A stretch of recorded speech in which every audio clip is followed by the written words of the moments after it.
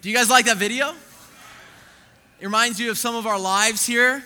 Maybe some of us were taking notes, like, that's a great idea. I want to pause it right there at that moment so I can do what they're doing. That's how I felt when I saw it. My name is Chris Boyer. My wife and I, we lead the student ministry here, specifically the college students.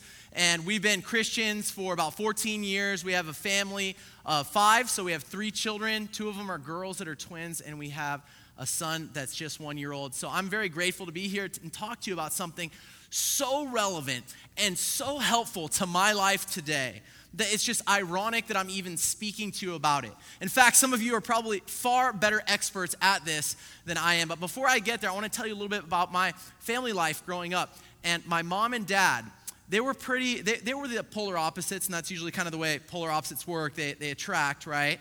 And my mom, she had the authority in the household as far as keeping things in order, okay? So she governed the kingdom of our household spaces, okay? And so that meant that the living room with the white carpet, Mom had order over that. She had just the jurisdiction there. She would be like, the stuff that's in here is not used daily. It's used occasionally. And this is not an area where we come in and out and put our stuff in there daily in the living room. Anybody have a living room like that, like white carpet type thing in the living room? Okay, well, that was the area that was perfect for my surfboards. Okay, my surfboards went perfect there because I would go in there and I like to keep my stuff clean. You know, my surfboards are all clean. I leave the beach and keep it clean. But that was a great place because it's in the shade. Okay, no one goes in there, okay? So it's like you can just set your boards on the ground. Eventually, it became a surfing staging area. So it's like surfboards, backpack, towel, wetsuit, hanging over the railing. And you know, of course, that didn't fly with my mom. She would always constantly be getting me to move it into the garage. She would take my boards and set them outside in the sun on the side yard. And I'd be like, Mom, that ruins them. You know what I mean? And I'd be like all upset. But she was just trying to get them, keep it clean, keep it in order. She liked the space open and free and clean. Okay, so everything had its place. Everything was in there for a reason to decorate or whatnot. But, you know, it was like there's these spaces open, and some of you in here today are minimalists. You're neat freaks, and you just love open spaces. Open spaces, you think there's like a spirituality, a godliness when you have open space and freedom. Okay, now on the other hand, my mom's jurisdiction, her authority ended at the doorway to the garage. Okay, the doorway to the garage was like the realm that she was not allowed to go, okay? She was just literally not allowed in there type of thing, okay? So my dad had jurisdiction over that, and needless to say, we never parked a car in the garage growing up, okay? That was like a dream if we were able to park a car in there because there was so much stuff and so much clutter. There was boxes and boxes. My dad would love buying the bins, you know, the bins, you get the plastic ones, the snap lids and stuff like that. He would just love getting bins and getting more stuff. And he was an engineer and I guess he was kind of creative, but he loved being a pack rat. He loved just getting and acquiring things and keeping them. And they could be like outside yard lights that you ran over with the truck. And then he still wants to keep them. And so he puts them in a bin and they're rained on and dirty. And you're like, dude, throw those away. So I would be trying to help my dad organize. And so annually or semi-annually, I would go and clean out my dad's garage. And I would like make it all clean. I would make a workspace. I would clean off all the workspaces so you have tables to work on. I would put all things in order. Like, you know, paint goes in this area and tools go here. And these kind of tools go there. And my dad would come out there and be like, I'm going to go look in the garbage. And he would like go start searching through the garbage to find out what I threw away. So, I mean, there was times where I literally like rented dumpsters and my dad was dumpster diving in the dumpster in front of my house trying to get all, he's like, Chris, this is good stuff. You know what I mean? Why are you throwing this away? So my mom and dad were totally polar opposites. And it's kind of funny because some of us here are pack rats. Some of us live with pack rats, and so I'm a little afraid to ask you here because I've kind of given the negative skew on it, like of what the pack rat looks like, and some of us in here are. And in fact, like once you get kids, even if you're a minimalist, you know your standards lower, right? Once you have kids, it's like you try to stay clean, but in reality, you're like you can't keep it clean with 3 kids. You know, I have 3 kids, and so I try to keep it clean. I'm somewhere a mix in between the two of being, you know, I'm a mixed bag because when I sit down to work. While I was working on this lesson, I kept cleaning my desk. I kept getting my desk clean. And I remember when I was in elementary school, I would have to clean my room, not by order, but I would just want to clean things before I sat down. And I thought it was me just putting things off. But I think that I like things in order. But with 3 kids, things start to look more like this, okay? This is what closet spaces start to look like. okay? And this is actually not my closet. My wife wouldn't let me take a picture of our closet. I wanted to take a picture and put our closet. She said, no, you can't do that. I'm like, why not? I'm like, I'm using someone else's closet. So this is the way some of our closets get, where it's just stuff gets on top of stuff, gets on top of stuff. And then you have that box that's there that you're hanging on to. And you got empty hangers, and you got shirts that are sort of halfway hung on the hanger, and everything you just fit in there as much as you can. You didn't get rid of anything. And some of us love that experience. Some of us love the experience of working in a messy environment. Okay, like if you went in my dad's office, there was a little trail that you could walk into his office, and his desk was covered with stuff, and he had boxes everywhere, and he loved that. It was called the cave, okay, or the hole. When he went in the hole, there was no getting out of the hole, okay, and there's nothing any of us can do to help organize the hole because we don't know what it is. It's all of his work stuff, so we didn't know what to do. So, some of us are artists. We love working in a messy environment. We could have a messy apron, all of our tools scattered around. Okay, and just so you guys know, when my dad comes over to my house now, I have a strategy and a theory, and maybe this will help some of you who live with people like that, is you got to give them a space that they can mess up. Okay, so I give my dad the upper bunk of my child's bed. I said, Dad, you can unpack your bag and just spread it out all over this thing. You know what I mean? And so if I don't do that, it ends up being the kitchen table. And so it's kind of funny when we talk about that, like when people live their lives like that. And this is really not a seminar about how to organize your closet or the fact that your back seat in your car needs to be clean. Okay, this is not a seminar about that. This is not a class about that, because it's kind of funny when we talk about it, but it's not okay if you live your life and your finances like this. If your finances look like this, that's not okay. If you're just living month to month and waiting for that next paycheck to come in, and if there's a financial bump, it's going to cause a major problem because there's no margin for error. Everything that you can fit into your finances has been fit in. It's not okay. If your schedule looks like this, where you're running to things late and you're not showing up on time, and you have back-to-back things where you're driving 80 miles an hour, you're watching the hand of the clock as you're getting later and later and later, and you're being stressed out all the time because the way you manage your schedule looks like this, that's not okay. When our relationships start to suffer and we start to burn out because that is the way we're trying to manage our relationships, that's not okay.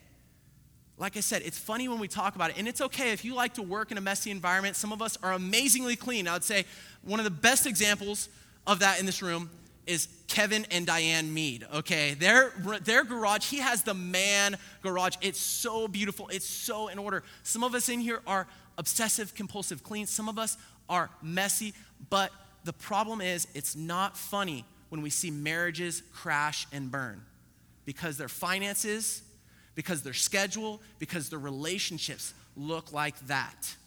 And so we can't just become people who are carting our children around and running around just overly packed with everything that we're trying to fit in. Instead, we want to have a closet that looks like this. That's a closet right there. In fact, look, he's got a computer there. He's got his phone. He's got some motorcycle riding stuff over here. Like for me, I would have maybe some surfboards or something, like something in there. Maybe a recliner in the other corner, a coffee maker, a refrigerator. That would be some great stuff to have in your closet where you could just go and be comfortable. And then a screen, obviously, so you can watch something while you're in there, while you're doing things. Us men would love to have this space, to have this closet. Of course, not all of our closets are going to look that way, but it's so much better when we have room to breathe, when we have space to create and space to move around. Life is better when we have breathing room. Now, I have to tell you guys, this is my planner right here. Discipline, it leads to progress. Okay, on the other side, I have control your morning, and I plan all this stuff in, and it's all just packed. And, when you look at it, it just looks, when I show people my calendar, that's kind of crazy. I don't know how to decipher that. I don't know how to read what you're showing me right now because I run my life hard. I run in fifth gear. And what I'm learning from what we're seeing here is I am definitely not the expert at this. Many of you are probably better than I am at this. But what I'm learning is life is better with breathing room. And breathing room can be defined as the space between our current pace and our limits. Okay, so life is better with breathing room. It's better when we're able to arrive to places early. When you show up at a place and you're 15 minutes early, it's so much better. It's so much better. But what I tend to want to do, what I gravitate towards, is I want to show up right on time. I don't want to waste any time. I want to get there like 1 minute early. 1 minute early. I want to push it right to the limit. And I want to run the pace that I want to run. I want to take it to the limit. I want to take it as close to the limit as possible. But it's better to arrive early. It's great when we get to eat dinner together, when we have breathing room, when we could sit down as a family and eat dinner and enjoy each other's company and not feel like we need to stand up and leave as soon as we get finished chewing. That doesn't help my relationships. Relationships cannot be based on productivity and efficiency. It doesn't work. When we sit down, I need to enjoy the presence of my family and be present. At the month end, when we're watching dollars drain out of our account towards the end of the month, and we just hope that not one more dollar falls out of that account, because we know that the next dollar that falls out, we might bounce a check, and we're living in constant stress. And even when we get the opportunity to go enjoy things, we don't enjoy them. When we're running life and our pace is to the limit, we're not enjoying the things we even enjoy to do when we're running our lives that way without breathing room. And being present to be able to pray. Life is better with breathing room because we could spend time praying without feeling like we need to be some other place. And for those of us who are Christians in the room here today, I know that we like to have time with God in the morning. Sometimes because of our pace of life, we end up staying up too late one night, not getting up early enough the next day. Or if we did get up early enough, we feel like we need to start running off to do all the things we need to accomplish that day. And our time spent attempting to pray to God, our mind is someplace else. We're praying and we have a notepad next to us to write down everything. Or we bust out our phone in the middle of our prayer to write down some important thing or important reminder. We end up just not being able to be present. And our focus here at the Lighthouse Church of Christ in 2013 is be present. That's our title for 2013, be present. And when you don't have breathing room, it's very difficult to be present. You know, I just got back from El Salvador. I went on vacation. I took some breathing room and I went on vacation. Okay, so it's summertime. I figure a lot of you are in vacation mode or you're getting ready to go on vacation. You've been on vacation. Aren't vacations awesome? Oh, you guys probably haven't had one this summer. Okay, well, vacations are awesome, you guys. I love vacation. I was like, dude, I came back so refreshed, so encouraged, so refreshed with a brand new perspective.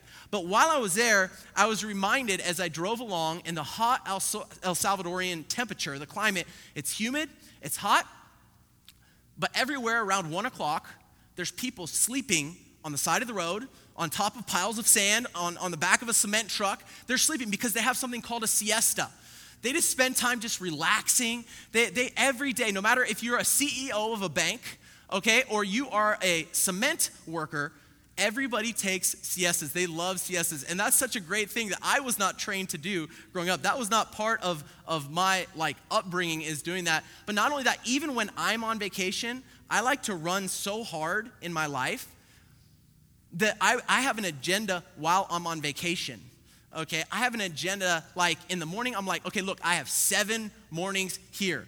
While I'm here, I have 7 opportunities to get waves, okay? And those 7 opportunities, when they're gone, they're gone. Every morning that I miss is a morning lost, okay? I'm like, it's a big deal, okay? It's emotional. It's a big need I have. I mean, I spent time here, getting here. I spent money getting here, and I want to go do that. And it became like literally, even on my vacation, an area of contention, an area of where when I basically went surfing, I run my limits hard. So guess what? I drive fast to go to the beach, okay? And once I get to the beach, I go out and I surf and I'm having a good time. And then guess what I do? I don't leave when I'm supposed to leave. I push my limits hard, and then I end up driving fast, coming back where I'm going. I get lost on the way back, okay? And then it's like, it's a spiraling thing downhill. It's not good. I get back, guess what? Everyone's upset. My wife's vomiting with fear that I might be shot or in a hole somewhere, okay? Because I have no cell phone, and I'm out in the middle of El Salvador driving around by myself, okay? And so I come back, and my relationships are strained because of the way I run my life and I push my limits. I end up coming back 2 hours late because I don't want to miss out. I fear missing out. I fear missing the opportunity. And so I come back from that. I had a great time, and I took some mornings off from surfing after that. They all wanted me to go surfing the next day, but then I took the next 2 mornings off because it just felt better. It was a breath of fresh air, and I had some great time with God and great time with my relationships. And when I came back from El Salvador, I went riding I'm training for an Ironman. Any triathletes here, cyclists? Any cyclists in the room? Okay, we got one. All right, me and you, we stay together. Okay, so I came back and I spent some time with one of my friends who has an incredible amount of knowledge because I'm a very entry-level athlete in that area. And these people that I go hang out with, they're like world-renowned athletes. They're like, they do something called, this lady, she does something called ultras. Okay, ultras are 3 Ironman back-to-back in 3 days. Okay, so in other words, like you do the equivalent distance of 3 Ironman, and you have to finish it within 72 hours or something like that. And so she has in her house, like you go in there and she has like this trophy wall, and she's on the fronts of magazines, and the husband, he's like this high-level cyclist, and they're really intense. So I spent time with them this last week trying to, improve my cycling and to train a little bit. And one of the things is I went out with her, and she said to me right away, she was like, "You don't need to impress anyone here." She's like, slow down, you're going too hard. Why are you trying to go so hard?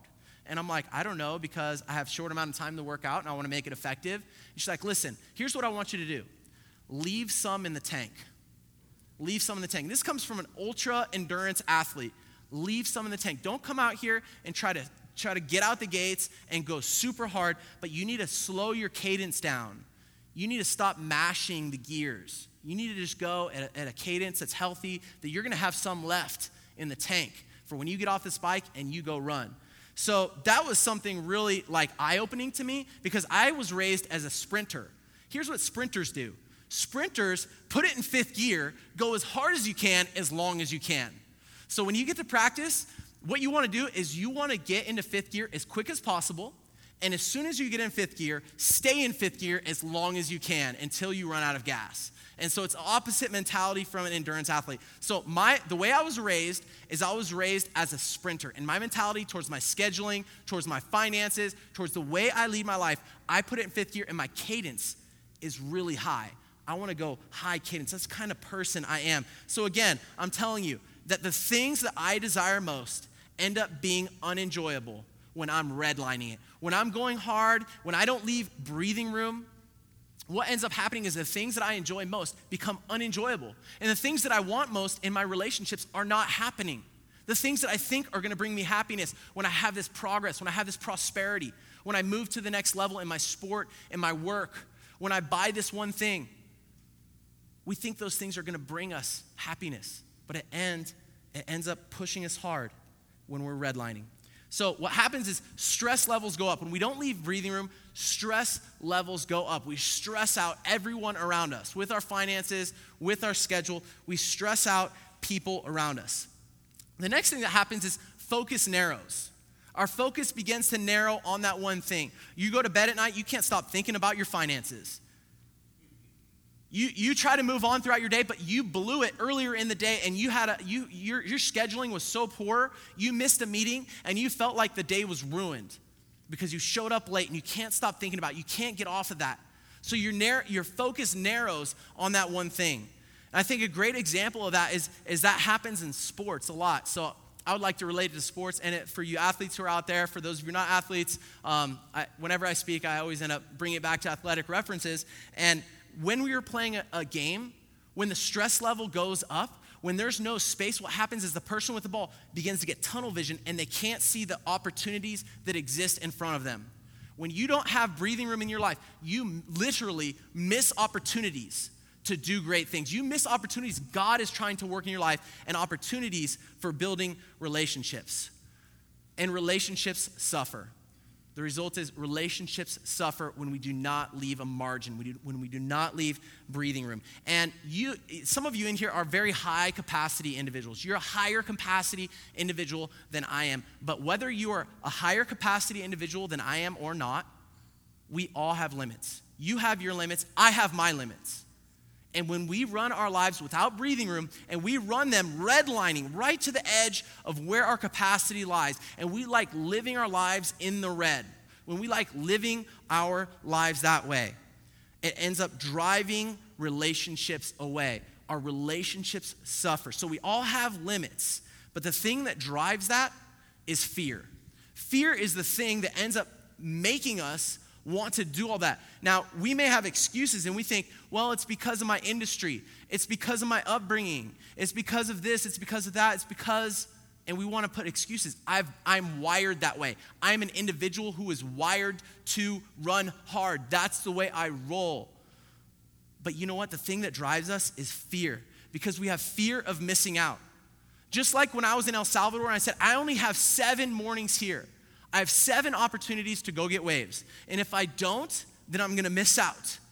I'm fearing missing out on something. When my kids, when I try to put them to sleep at night, okay, they're afraid they're going to miss out on the relationships, on the time that we have together. Everyone's hanging out. They're having so much fun, okay? Sometimes we're planning more than fits in our schedule because we're afraid we're going to miss out on something. And we start saying yes to too many things in our lives because we're afraid we're going to miss something. Or we have fear of falling behind. As a parent, I have fear that my kids are not going to get the best education. I have fear that my kids are not going to get into college or get a good job. They're not going to be in the right network of people. We have fears, and so we place our kids in too many sports, in 2, 3 different sports while they're going to school. And we start redlining our children's lives. We have fear of falling behind, so we end up picking up another job. Or the number of units that we take. We take too many units in school, or we're trying to get through a certain credential program, or we're getting through an achievement scholastically, and we're doing it because we're afraid of falling behind. We're afraid of falling behind everyone else out there. Or we're afraid of not mattering. We fear not mattering. I know that my wife and I, we work for the church. We work for good reason. We have this great idea in mind that we want to make a difference. Our faith has driven us to make a difference. And you know what? One of the things that we said a while back here that we stole from Apple in one of our lessons was they wanted to make a dent in the universe. They wanted to make a difference in the universe. And that's a good thing, that we want to make a difference. But when we fear not mattering and it drives us, our fear of not mattering much has a potential to draw us away from what matters most. So our fears drive us. Our fears of falling behind, our fears of not mattering much, it has this potential to draw us away from the things that matter most, and that's our relationships with people that we have. And the thing that we think is going to bring happiness actually doesn't. So it's amazing because God has an amazing answer to this problem. To this problem that in your attempt to find happiness, that you've forgotten about the things that matter most, that God has an answer to this problem, and it's not new. It's not new. It goes way, way back to when Moses was in the desert, and they had just left slavery. They were in slavery. They were defined by slavery laws, and at that time, they were being run around, and they knew how to act when they were under slavery because it was really clear. It was given to them on how they would function, what their identity was in Egypt. But when they left there and they were with Moses in the desert, God tried to redefine them. And it's amazing as we open the pages of the Bible, we see this fear versus faith. We see how fear is in exact opposite, it's in contrast to faith in God. And the answer to this problem has been there since the 10 Commandments. And it's not something, these 10 Commandments, these top 10 things that God says, I want you to do these things. This is not something God wants from you, but something that God wants for you. And the first one was the Sabbath. One of these 10 Commandments was the Sabbath. Now, this is something that me as a Christian, I know what that is, but I really do not follow it well. I would go so far as to say, I kind of disregard that. I don't hold this. I don't value this. This is not something that I practice in my Christianity. And you know what? God instituted this for a reason. Okay, God did not say, hey, I want you to sacrifice. I want to see if you could do this. You know what? In this time, in this place, these people are in an agrarian culture. They don't have refrigerators. They can't go to the store the next day and just buy some more food. They're working hard. If they stop working, that means they don't eat. If they stop working, they're losing productivity. There's efficiency that's not happening. They're being inefficient if they were to not work. And so I can really relate to the fact that at that time, hearing this would have been so hard to hear. Okay, God was like, for those of you who are not familiar with what this is, on Friday night, I want you to stop working. And whatever's not done is not done. That's fine. You can pick it up again on Sunday morning. So from Friday night to Sunday morning, there is no work that is to be done. And I know for me, as far as productivity is concerned, I would say that's like not a good idea. If I want to be a good steward of what I've been given, if I want to be proficient in what I'm trying to do, I'm going to need to do that. And the next thing that he actually tells them to do, besides taking breathing room in their schedule, is he tells them to take a tithe. And a tithe would be something that they actually take money out of their income, and they didn't take it to the bank. It wasn't like they had online banking at that time, but they had an income. And if they got $10, they would set apart a part of that $10, 10 or 20%, and they would take it and put it into a box somewhere or bury it in the ground underneath their house somewhere. They would put it someplace, and everybody in the house, God started teaching them, you need to trust me that I'm going to take care of it with your time. Whatever didn't get done, it's going to be fine. Trust me. Trust me with your money. Trust that even though you're not going to live on 100%, you're only going to live on 90% or live on 80%.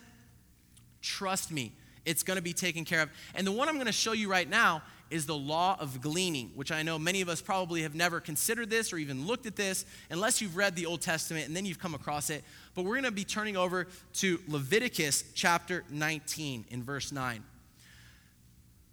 And here he says to this agrarian culture, when you reap the harvest of your land, do not reap to the very edges of your field or gather the gleanings of your harvest. Here he says, hey guys, you have a field, and I'm sure these are not enormous fields. These are not fields that are like, 10 football field size or maybe even a football field. These are tiny fields. And in these little fields, you have one little field. And in your field, he says, I don't want you to take it all the way to the edge of your field. I want you just to go through it, but don't go all the way to the edge. This is not what I would have practiced. This is not what I would have gravitated towards. But God says, don't do that. And not only that, look what he says. Do not go over your vineyard a second time to pick up the grapes that have fallen. Leave them for the poor and the foreigner. So not only he says, do not go to the edge of your field. If your workers are sloppy and you drop some, or you're not totally efficient in getting all the grapes off the vine, go ahead and just leave those ones. Just go ahead and leave those there. And in my mind, I'm like, no way, dude. I would comb it this way, make sure we go back. And then if someone wasn't efficient, I would go back and tell them they weren't being efficient and they would probably get fired. But God says, I am the Lord your God. It's like, what? What? God, what do you, yeah, okay, you're God, I get that, but why are you telling me to do this? I do not understand, because he says he wants you to trust him. He wants you to trust him, that you don't need to take it all the way to the edge. You can leave some on the table. You can leave some fuel in the tank. You can leave it on the table, and God will take care of it. God is saying, trust me. Don't take everything to the limit. I want there to be a space. I want you to create a margin. Create a margin in your schedule. Create a margin in your finances. Create a margin in your relationships. You need to have some breathing room. And he describes it again in Deuteronomy chapter 24 and verse 19. What he says here is, when you're harvesting in your field and you overlook a sheaf, do not go back and get it. Okay, so if you drop something along the way and you're the owner of the field and you see someone dropping something, I think I would likely want to go tell them to pick it up. God says, don't pick it up, just leave it there. Leave it for the foreigner, the fatherless, and the widow, so that the Lord your God may bless you in all the work of your hands. So what he says is, leave it behind. If you dropped it, if there was a mistake, if you left something on the bush, don't take it to the edge of your fields, so that the Lord your God may bless you in all the hands of your work. Because I would think if it was about the productivity of my hands need to do the best possible job that they can do in order to see the best possible results. That it's about my hands' work. If it's about my hands' work, then you know what? I need to do the best that I possibly can. But you know what I've come to realize in all of this? Is that God is in control and God will bless our work. My wife tries to tell me sometimes, see see, sometimes I put less effort into things than I normally put this crazy effort and get all obsessive compulsive about my effort. And sometimes I put less effort and it goes just as well or even better. And she's like, see, it's God trying to tell you that he's the one who's making it happen, and it's not your power. It's not my power that's going to make it happen. God's the one who gave us all of it anyway. And God is capable, if he gave it all to us, of blessing us even more than we can imagine. It's not about our power. So what God said is, so if we don't do all we can do, you're going to multiply the work that we did do. So if we don't do every single little thing, if we're not obsessive compulsive and we're not control freaks and we're not just stressing out and living our lives in the red line, trying to be as productive as possible, if we don't do every single little thing, if we take a day off during the week, it's okay. God is going to take care of it. God is going to multiply the work that we did do. And Jesus in the New Testament addresses this very fear, because breathing room, the concept doesn't come up in the Bible. It's not like there's breathing room. But when we see these principles, it points towards the fact that we need space and we need to create a margin. And Matthew shows us how Jesus told us exactly how to address this fear. He says, so do not worry. He says, guys, don't be afraid. I know you have all these fears. I know your fear has been driving you. And if it's not your fear driving you, it's your husband's fear or your boss's fear or your father and mother's fear that's been driving you all this time. He says, do not worry. Do not let that fear drive you, saying, what shall we eat, or what shall we drink, or what shall we wear? For the pagans run after all of these things. The pagans who believe in they believe in God, but they do not trust God. They do not believe in a loving creator that we believe in. We believe in a loving God who wants to meet all of your needs. He says the pagans run after all of these things. And your heavenly Father knows that you need them. God is a loving God. He knows that you need all of these things, and he wants to bless you. But instead of worrying, instead of being all consumed with running after those things, we need to seek first his kingdom and his righteousness. All of these things will be given to you as well. Jesus addresses our fear, the way that we want to run after things, the way that we want to work in the red line. We want to push our limits. We don't want to miss out. We want to get the most out of everything. And we see how that can be detrimental in our lives. But what he tells us to do is to seek first his kingdom. I'm going to believe God. That's what I'm going to do. Jesus told us that we, instead of worrying, we need to trust God and seek God. The trust that we need to have over God, that the one day that we take off, that God's still going to do work. If we're not as effective as we can be, and we leave edges around the fields, we can trust God in that. We could trust God that he is going to take care of it. Our fear of not mattering much has the potential to draw us away from what matters most. That's the problem. Our fear of not mattering much has a potential to draw us away from what matters most. But in contrast to fear, if we could replace it with faith, if we could have faith that God is going to work in the margins, God is going to work in those times where you leave edges, God is going to work when you didn't do everything to the highest possible level that you could have done them. And the consequence for not understanding this is broken down marriages. It's carting your kids around, and this has been me a couple times. I'm driving my kids to school, and I don't really want to talk. I just want them to sit back there. I want to turn on some music, and I just want to not engage. You sit down at dinner, and you don't interact with your children that you're with or your wife who you're with, that your relationships begin to suffer. But if you or if I were to, in 60 years, look back, and we were to say and give ourselves advice, if you were 60 or 80 years old today, and you could look back and give yourself advice, you know what? Don't worry so much about your progress. Don't worry so much about your productivity. Don't worry so much about your prosperity. But instead, trust in God, leave a margin, and create a space. So as I'm talking about this today, I want to ask you, where do you need some breathing room? You know, I'm seeing college students all the time. I'm engaging with college students, and they're taking 2 jobs on and trying to get through school, and they don't have time for a Bible study. They don't have time to get together. High school students who are taking AP courses. They're captains of their teams. They're part of drama, and they're just so full. Maybe they need to cut some time. Maybe you need to cut some time. Maybe you need to practice a Sabbath. Maybe financially today, when we started to talk about this in the upcoming weeks, we're going to talk more. We have 3 more weeks of this. We're going to talk about those 3 areas. We're going to be talking about our schedules, our finances, and our relationships. Where do you need space? I'll tell you right now, for me, what I need to do, I need to practice the Sabbath. I need to trust that God's going to work, because on my day off, I think I need to be working hard. On my day off, I think I need to be doing more things. I'm trying to fit more things in. So I want to encourage you today. I know I need to take it. I know I am the least of all of you to be able to come up here and share with you. There's some of you in here today that should be up here teaching this lesson because you practice the Sabbath and you've seen God multiply your work. But let's leave here today with something that we're going to take away and we're going to practice. That we're going to trust in God. We're going to combat fear with our trust in God. And what we're going to do is we're going to practice the Sabbath and we're going to leave a margin. I want you all today to leave here creating space. Let me pray for us today.